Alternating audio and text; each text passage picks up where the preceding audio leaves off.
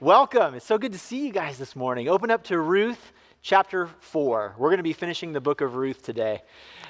So have you guys seen this show? It's called The Curse of Oak Island. Have you guys seen this show before? Okay, so it's this show. It's on the History Channel. It's a reality TV series. And it's really about these two brothers. All right, and these brothers, they are trying to basically find what they think might be a treasure, a legit treasure, on this little island off the coast of Nova Scotia, okay? The whole show is basically trying to find this treasure. They speculate that the treasure might be, maybe it's the lost works of Shakespeare, or it's this huge thing of pirate gold.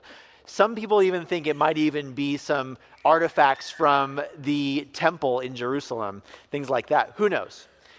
But these two brothers, they're so convinced that there's something there that they have invested an enormous amount of time and energy and leadership and their own money into this in order to find the treasure. Get this, between these two brothers, they have probably invested somewhere, in the millions. Like a number of millions of dollars of their own money in trying to find this. Now here's what's so funny is every year they dig and they search and they get out there with metal detectors and they're digging up things and all this stuff, and they find little things here and there, but they never find anything big. And yet I'm hooked. I'll binge watch this show. I'll watch it all the way through, all that stuff. My wife thinks it's ridiculous. She's like, Chris, they never find anything. Why do you watch this? But I just love it. Now, at the end of every season, the two brothers, they sit down with all their team, right, at this big table, and they put everything that they found out on the table, and they're like, okay, this is what we found, so here's the question. Do we keep going? Do we keep digging? In other words, they're asking, is the cost that we're paying worth it? And year after year, they have always said, yes, we're going to keep digging. There's going to be another season, and I'm kind of rooting for them. I want them to find something so bad. I think that's probably why I like this show so much, though. They really believe in something so much that they're willing to give so much of their lives to this endeavor. I think it's a really rare thing to find in people, this idea where they're just willing to sacrifice and give so much towards one thing. If we're honest with ourselves, we don't really like to pay a cost for anything at the end of the day, right? We really would prefer everything to be inexpensive and convenient. But when the things of life are expensive and difficult, we will very often give up on them because we don't want to pay the cost. In our story, we meet a man named Boaz, right? And Boaz is a redeemer, and he's someone who is willing to pay the cost to redeem Ruth and Naomi. Ruth and Naomi, they are poor, they're destitute, they're living in the city of Bethlehem in Judah, and they're gleaning from Boaz's field. So temporarily they have enough to eat, but that's not going to last forever. They need redemption. They need someone to actually come in and rescue them out of the situation that they find themselves in. Now, Boaz, he's a redeemer. He can help them. And so Ruth goes to Boaz in chapter 3 and proposes marriage to Boaz, basically seeking that redemption. And Boaz, he swears on the name of the Lord that he'll do it. But there's a little hitch, though. There's another redeemer that has to be consulted first, okay? And so he's not going to do this dishonestly. He's going to go to that other redeemer first. And so he goes down to the city gate in order to find that redeemer. And that's where we're going to pick up the story in chapter 4. I want to invite you to stand with me as I read just the first 4 verses of chapter 4. Now Boaz had gone up to the gate and sat down there. And behold, the redeemer of whom Boaz had spoken came by. So Boaz said, "Turn aside, friend, sit down here." And he turned aside and sat down. And he took 10 men of the elders of the city and said, "Sit down here." So they sat down. And then he said to the redeemer, "Naomi, who has come back from the country of Moab, is selling a parcel of land that belonged to our relative Elimelech. So I thought I would tell you of it and say, buy it in the presence of those sitting here and in the presence of the elders of my people. If you will redeem it, redeem it. But if you will not, tell me, that I may know, for there is no one besides you to redeem it, and I come after you. And he said, I will redeem it. Let's pray. Our Lord, thank you so much for your word, and thank you for the story of Ruth and Naomi. We pray that your Holy Spirit now would illuminate to us your word, help us to understand it and apply it to our life. In Jesus' name we pray. Amen. Go ahead and have a seat, everyone. Okay, so Boaz is trying to find this redeemer, so he goes out to the city gate. Brilliant idea. Most people in the city are going to come in and out of that gate at some point during the day, out to the field or to another town, things like that. It's a great place to find someone. The other great thing about the city gate is that this is actually a really wide open area. And this is, in these ancient cities, this is where they would conduct official business. And so if a transaction had to be made, it was kind of like a court of law in a sense. This was where they would do it, okay? So he goes out to the city gate, and suddenly the other redeemer shows up, okay? Now, we're never told his name, but this is actually really funny. So Boaz goes to him and says, turn aside, friend, is what it says in the ESV. In Hebrew, that word friend, he actually has two words there. And it's literally translated so-and-so friend, okay? So it's essentially, we're never going to know this guy's name. He's just going to call him Mr. So-and-so, all right? That's going to be his name. And so Boaz finds Mr. So-and-so and tells him about the land, all right? There's this land that he can redeem. And Mr. So-and-so is all for it. He's like, yes, sign me up, okay? Because get this is actually a screaming deal for him.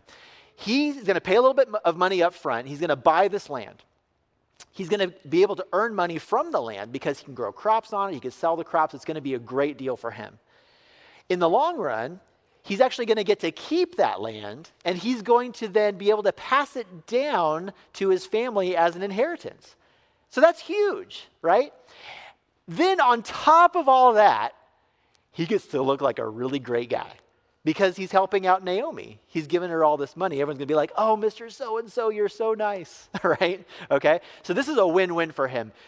Economically, socially, he's all for it. But then Boaz adds a little caveat to the deal. Look at verse 5. So he says, then Boaz said, now the day you buy the field from the hand of Naomi, you also acquire Ruth, the Moabite, the widow of the dead, in order to perpetuate the name of the dead in his inheritance. Okay, now this is getting a little bit crazy, okay? Because here's what's going on. If you guys remember from the very first session that we did here, the first sermon on Ruth chapter 1, we talked about levirate marriage. And it's this whole idea that if there's a husband and wife and the husband dies, then someone in the family would marry the widow in order to have a son, and that son would then technically be the son of the dead husband. So what that means is this, that now the deal is the man would pay this money up front, he'd have this land for a little while, but in the end, he wouldn't get to keep the land. He'd have to give it to any son that he had with Ruth. Okay? Not only that, but he'd have to raise this son. And if you're a parent, you know that's not cheap. Okay? Okay? On top of that, he has to marry Ruth. And Ruth, as Boaz mentions, and Boaz is really smart about this, he's like, Ruth the Moabite. He's reminding him that Ruth is from the nation who's one of the enemies of the people of God, okay? And so for him to marry Ruth would actually put his social status at risk. And so at this point, the cost of this is way too high. Look at what he says in verse 6. Then the Redeemer said, I cannot redeem it for myself, lest I impair my own inheritance. Take my right of redemption for yourself, for I cannot redeem it. It's kind of like he crunched the numbers, right? He talked to his accountant. right? Check the books. It's like, you know what? This does not make sense. I can't pay this cost. It's too much. It's too much. And I think what's interesting about this is that immediately Boaz steps up to take his place.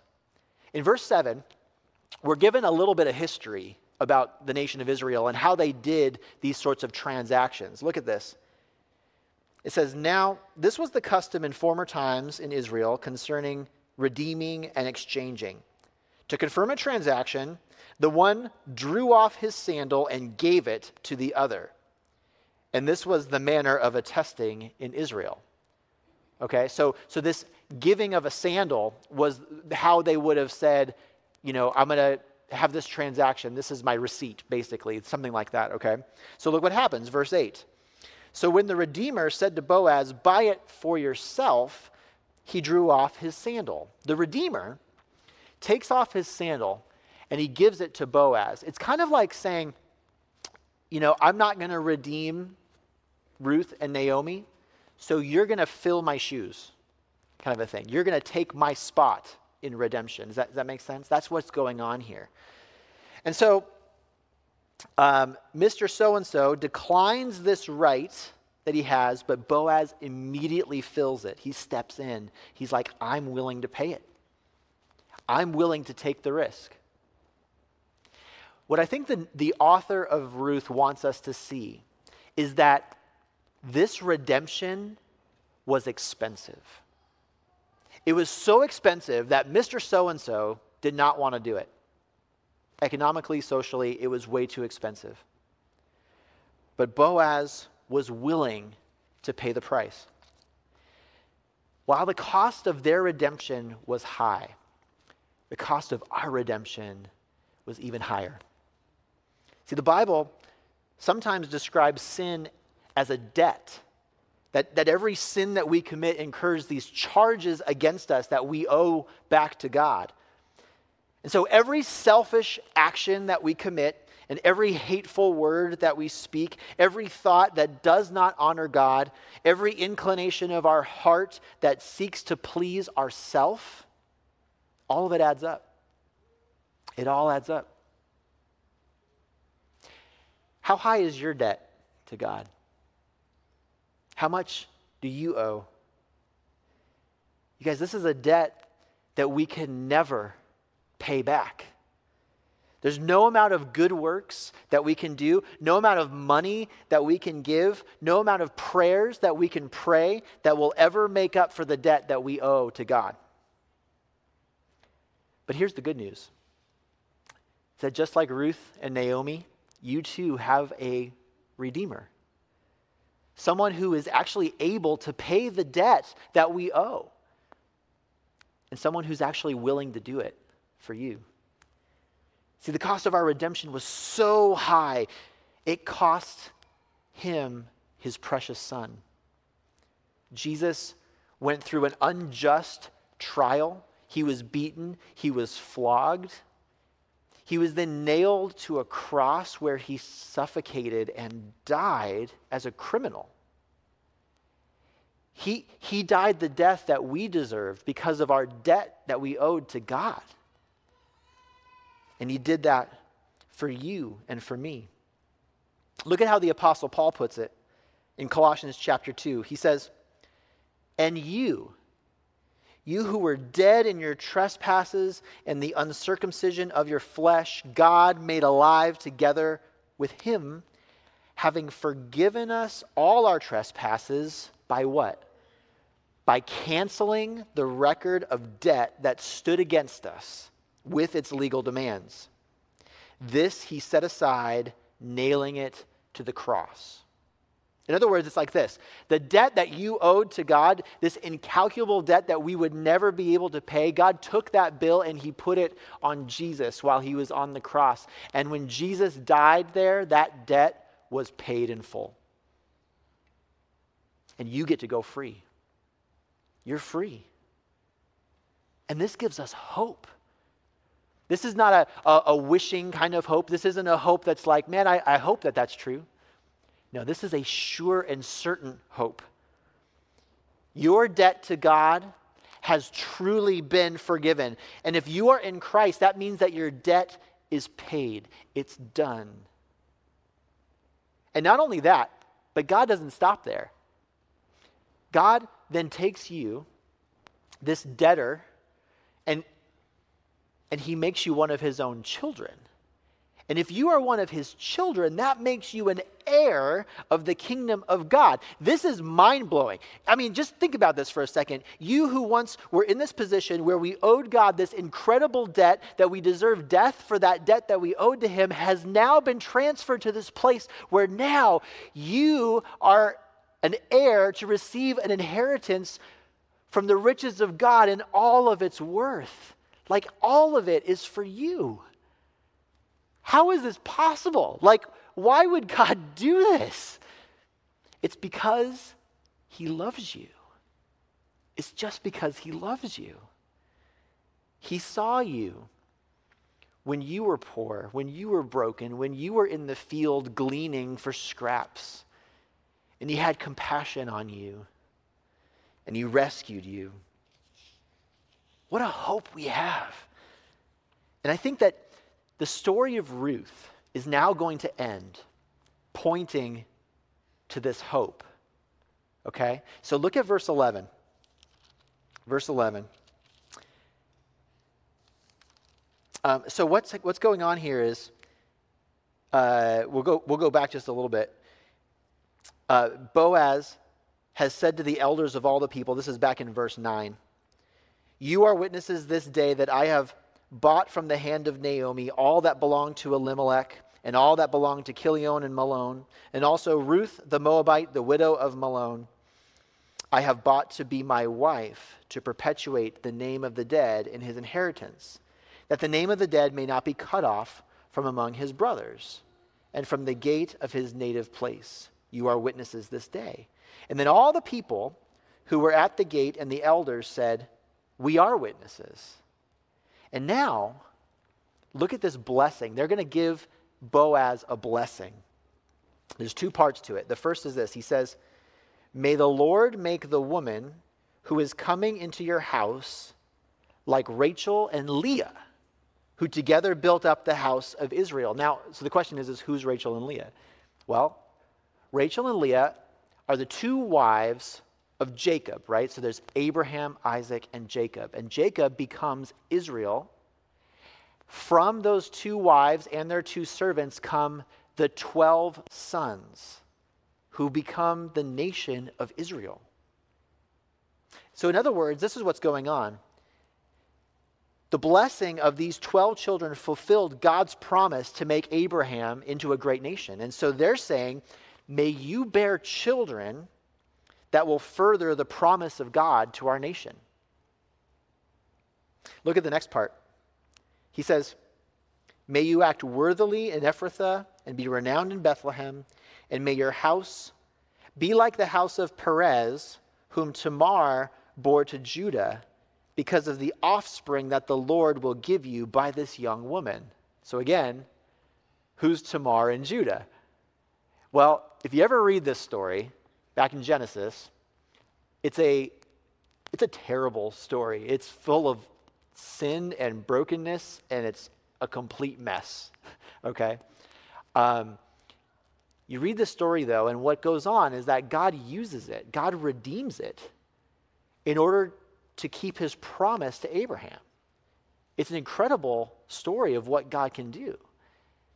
And so these men of the town of Bethlehem and these elders are blessing Boaz, and they're saying, you know, this situation with Ruth, it's a mess.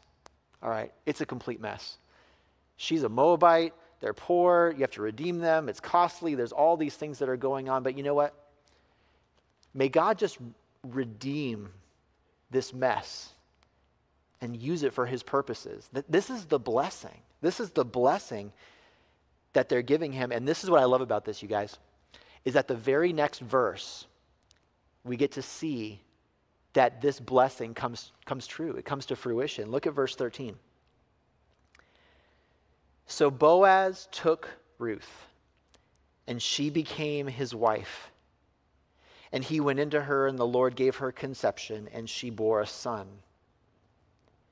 And then the women said to Naomi, "Blessed be the Lord, who has not left you this day without a redeemer." Now, who are they talking about? Who is this redeemer? Is it Boaz? Let's watch. "May his name be renowned in Israel. He shall be to you a restorer of life and a nourisher of your old age. For your daughter-in-law who loves you, who is more to you than 7 sons, has given birth to him." See that? The redeemer is not Boaz. Naomi's redeemer is this son, this baby, this little boy. And then in verse 16, the author gives us this really incredible portrait of what's happened now. Look at what he says. He says, "Then Naomi took the child and laid him on her lap and became his nurse." When I read that, I start to imagine Naomi, and she's an older woman. She's in her house, and she's maybe sitting on a chair. And she has this new little baby boy sitting on her lap at this time. And in this little baby boy is all of her hope. In there is the hope of her redemption. It's the hope of that she's going to have a future and a family and everything that she's been seeking for since verse 1 of chapter 1. It's all right here, wrapped up in this little baby boy. See, Naomi has hope, but that hope doesn't end there. Look at what happens next, verse 17. "The women of the neighborhood gave him a name, saying, 'A son has been born to Naomi.' They named him Obed. He was the father of Jesse, the father of David." And then we're given a genealogy. Now these are the generations of Perez. Perez fathered Hezron, Hezron fathered Ram, Ram fathered Amminadab, Amminadab fathered Nahshon, Nahshon fathered Salmon, Salmon fathered Boaz. Boaz fathered Obed, Obed fathered Jesse, and Jesse fathered David. You see, what he's telling us is that this little baby boy, who's the hope for Naomi, is also the hope for the entire nation of Israel. Because this little boy is going to be the grandfather of the greatest king that Israel has ever had. He's going to be the grandfather of the king who, as a boy, killed a giant. He's going to be the grandfather of the king who's Israel's most popular musician and psalm writer, is what it says. The king who they thought might be the Messiah himself, Israel's redeemer. See, in this baby, there's hope for Naomi, but there's also hope for the entire nation of Israel. But this is what I love about God. It doesn't end there. It keeps going. Because we learn through the line of David, there will come an ultimate redeemer. A redeemer who has been sent to redeem you and me, who will redeem all of God's people in the entire world through all time. In Matthew chapter 1, we have a genealogy. And I know sometimes we like to skip over the genealogies, but I would encourage you not to, because check this out. In chapter 1, in the very beginning of the New Testament, you have this genealogy that goes from Abraham all the way down to Jesus. And in verse 5, you see two names, Ruth and Boaz. That the Moabite widow and the generous redeemer are right there in the line of Christ. What that means is that as Naomi sits there with this little baby in her lap, she knows that this baby is her hope for her future, but what she doesn't know is that this is the hope for the nation of Israel, and it's the hope for the entire world. It now rests in this little baby on her lap. It's unbelievable. You see, because our Redeemer paid this price, therefore we have hope a sure and certain hope. And so, church, as people who have been redeemed, as people who used to owe this incalculable debt to God and deserved his wrath, but have now been forgiven and made heirs to the kingdom of God, I want to leave you with this today. Just in the moments that we have left, I want us to remember that we ought to love others in the same way that God has loved us. Just remember what Jesus said. He said in John 13, "A new commandment I give to you, that you love one another. Just as I have loved you," is what he says. "Just as I have loved you, you also are to love one another." And what this tells me is that most often, people's experience of God's love is not going to come from some miracle or something that drops out of the clouds. But people's experience of God's love is going to come through the real, tangible acts of love and service that come from his church, that come from you, right? And so if we're going to love others the way that God loves us, then first we got to know how God has loved us. And I think that through these last 4 weeks, through the book of Ruth, we've seen some really cool ways that God has truly loved us. You know, in chapter 1, if you think back, we saw that God's love is committed, it's faithful, it's loyal, that God is intensely committed to you because he loves you, right? In chapter 2, we saw that God's love is generous, that it's overabundant, that he seeks to pour out this provision and protection onto his people. That's the love of God. We see that God's love in chapter 3, God's love is true. In other words, God always does what he promises. He will always do what he says. And then in chapter 4, today, we see that God will love even when it's costly. And so we can summarize it this way, that God's love is committed, generous, and true, even when it's costly. So the question that I have for you today is, how can you show God's love in this way to the people around us? How can you show a love that is committed and generous and true, even when it costs you? I think we can see this really clearly in things like a marriage, right? A marriage should really exemplify this committed, generous, very true to one another, that what we say is what we do, right? And it costs, it's sacrifice. That's what Ephesians 5 is all about. It's about mutual sacrifice to one another. What about children? If you have kids, you probably know this. Your kids long for you to have this kind of love for them that's committed and generous and true. And you know that it's costly. You've been there. You know that your kids, they want you to play with them, and they want you to engage with them. They want you to kind of get into their world. They want you guys, just for a moment, they want you to put down your phone and step out of your world so that you can get into theirs, right? And love the things that they love, and dream about the things that they're dreaming about. They want you to just come into their world a little bit. But this type of love is costly. It's sacrifice. It's putting your pride down. It's saying, okay, I'm going to do what I want to do later. It's putting others first because we're saying they're more important. But I think more than those two pictures, it's just looking at how we can love everyone around us right now, because our world is screaming out, crying out for this kind of love, for the love of God. They're screaming out for it. You know, the other day I was talking with a friend of mine.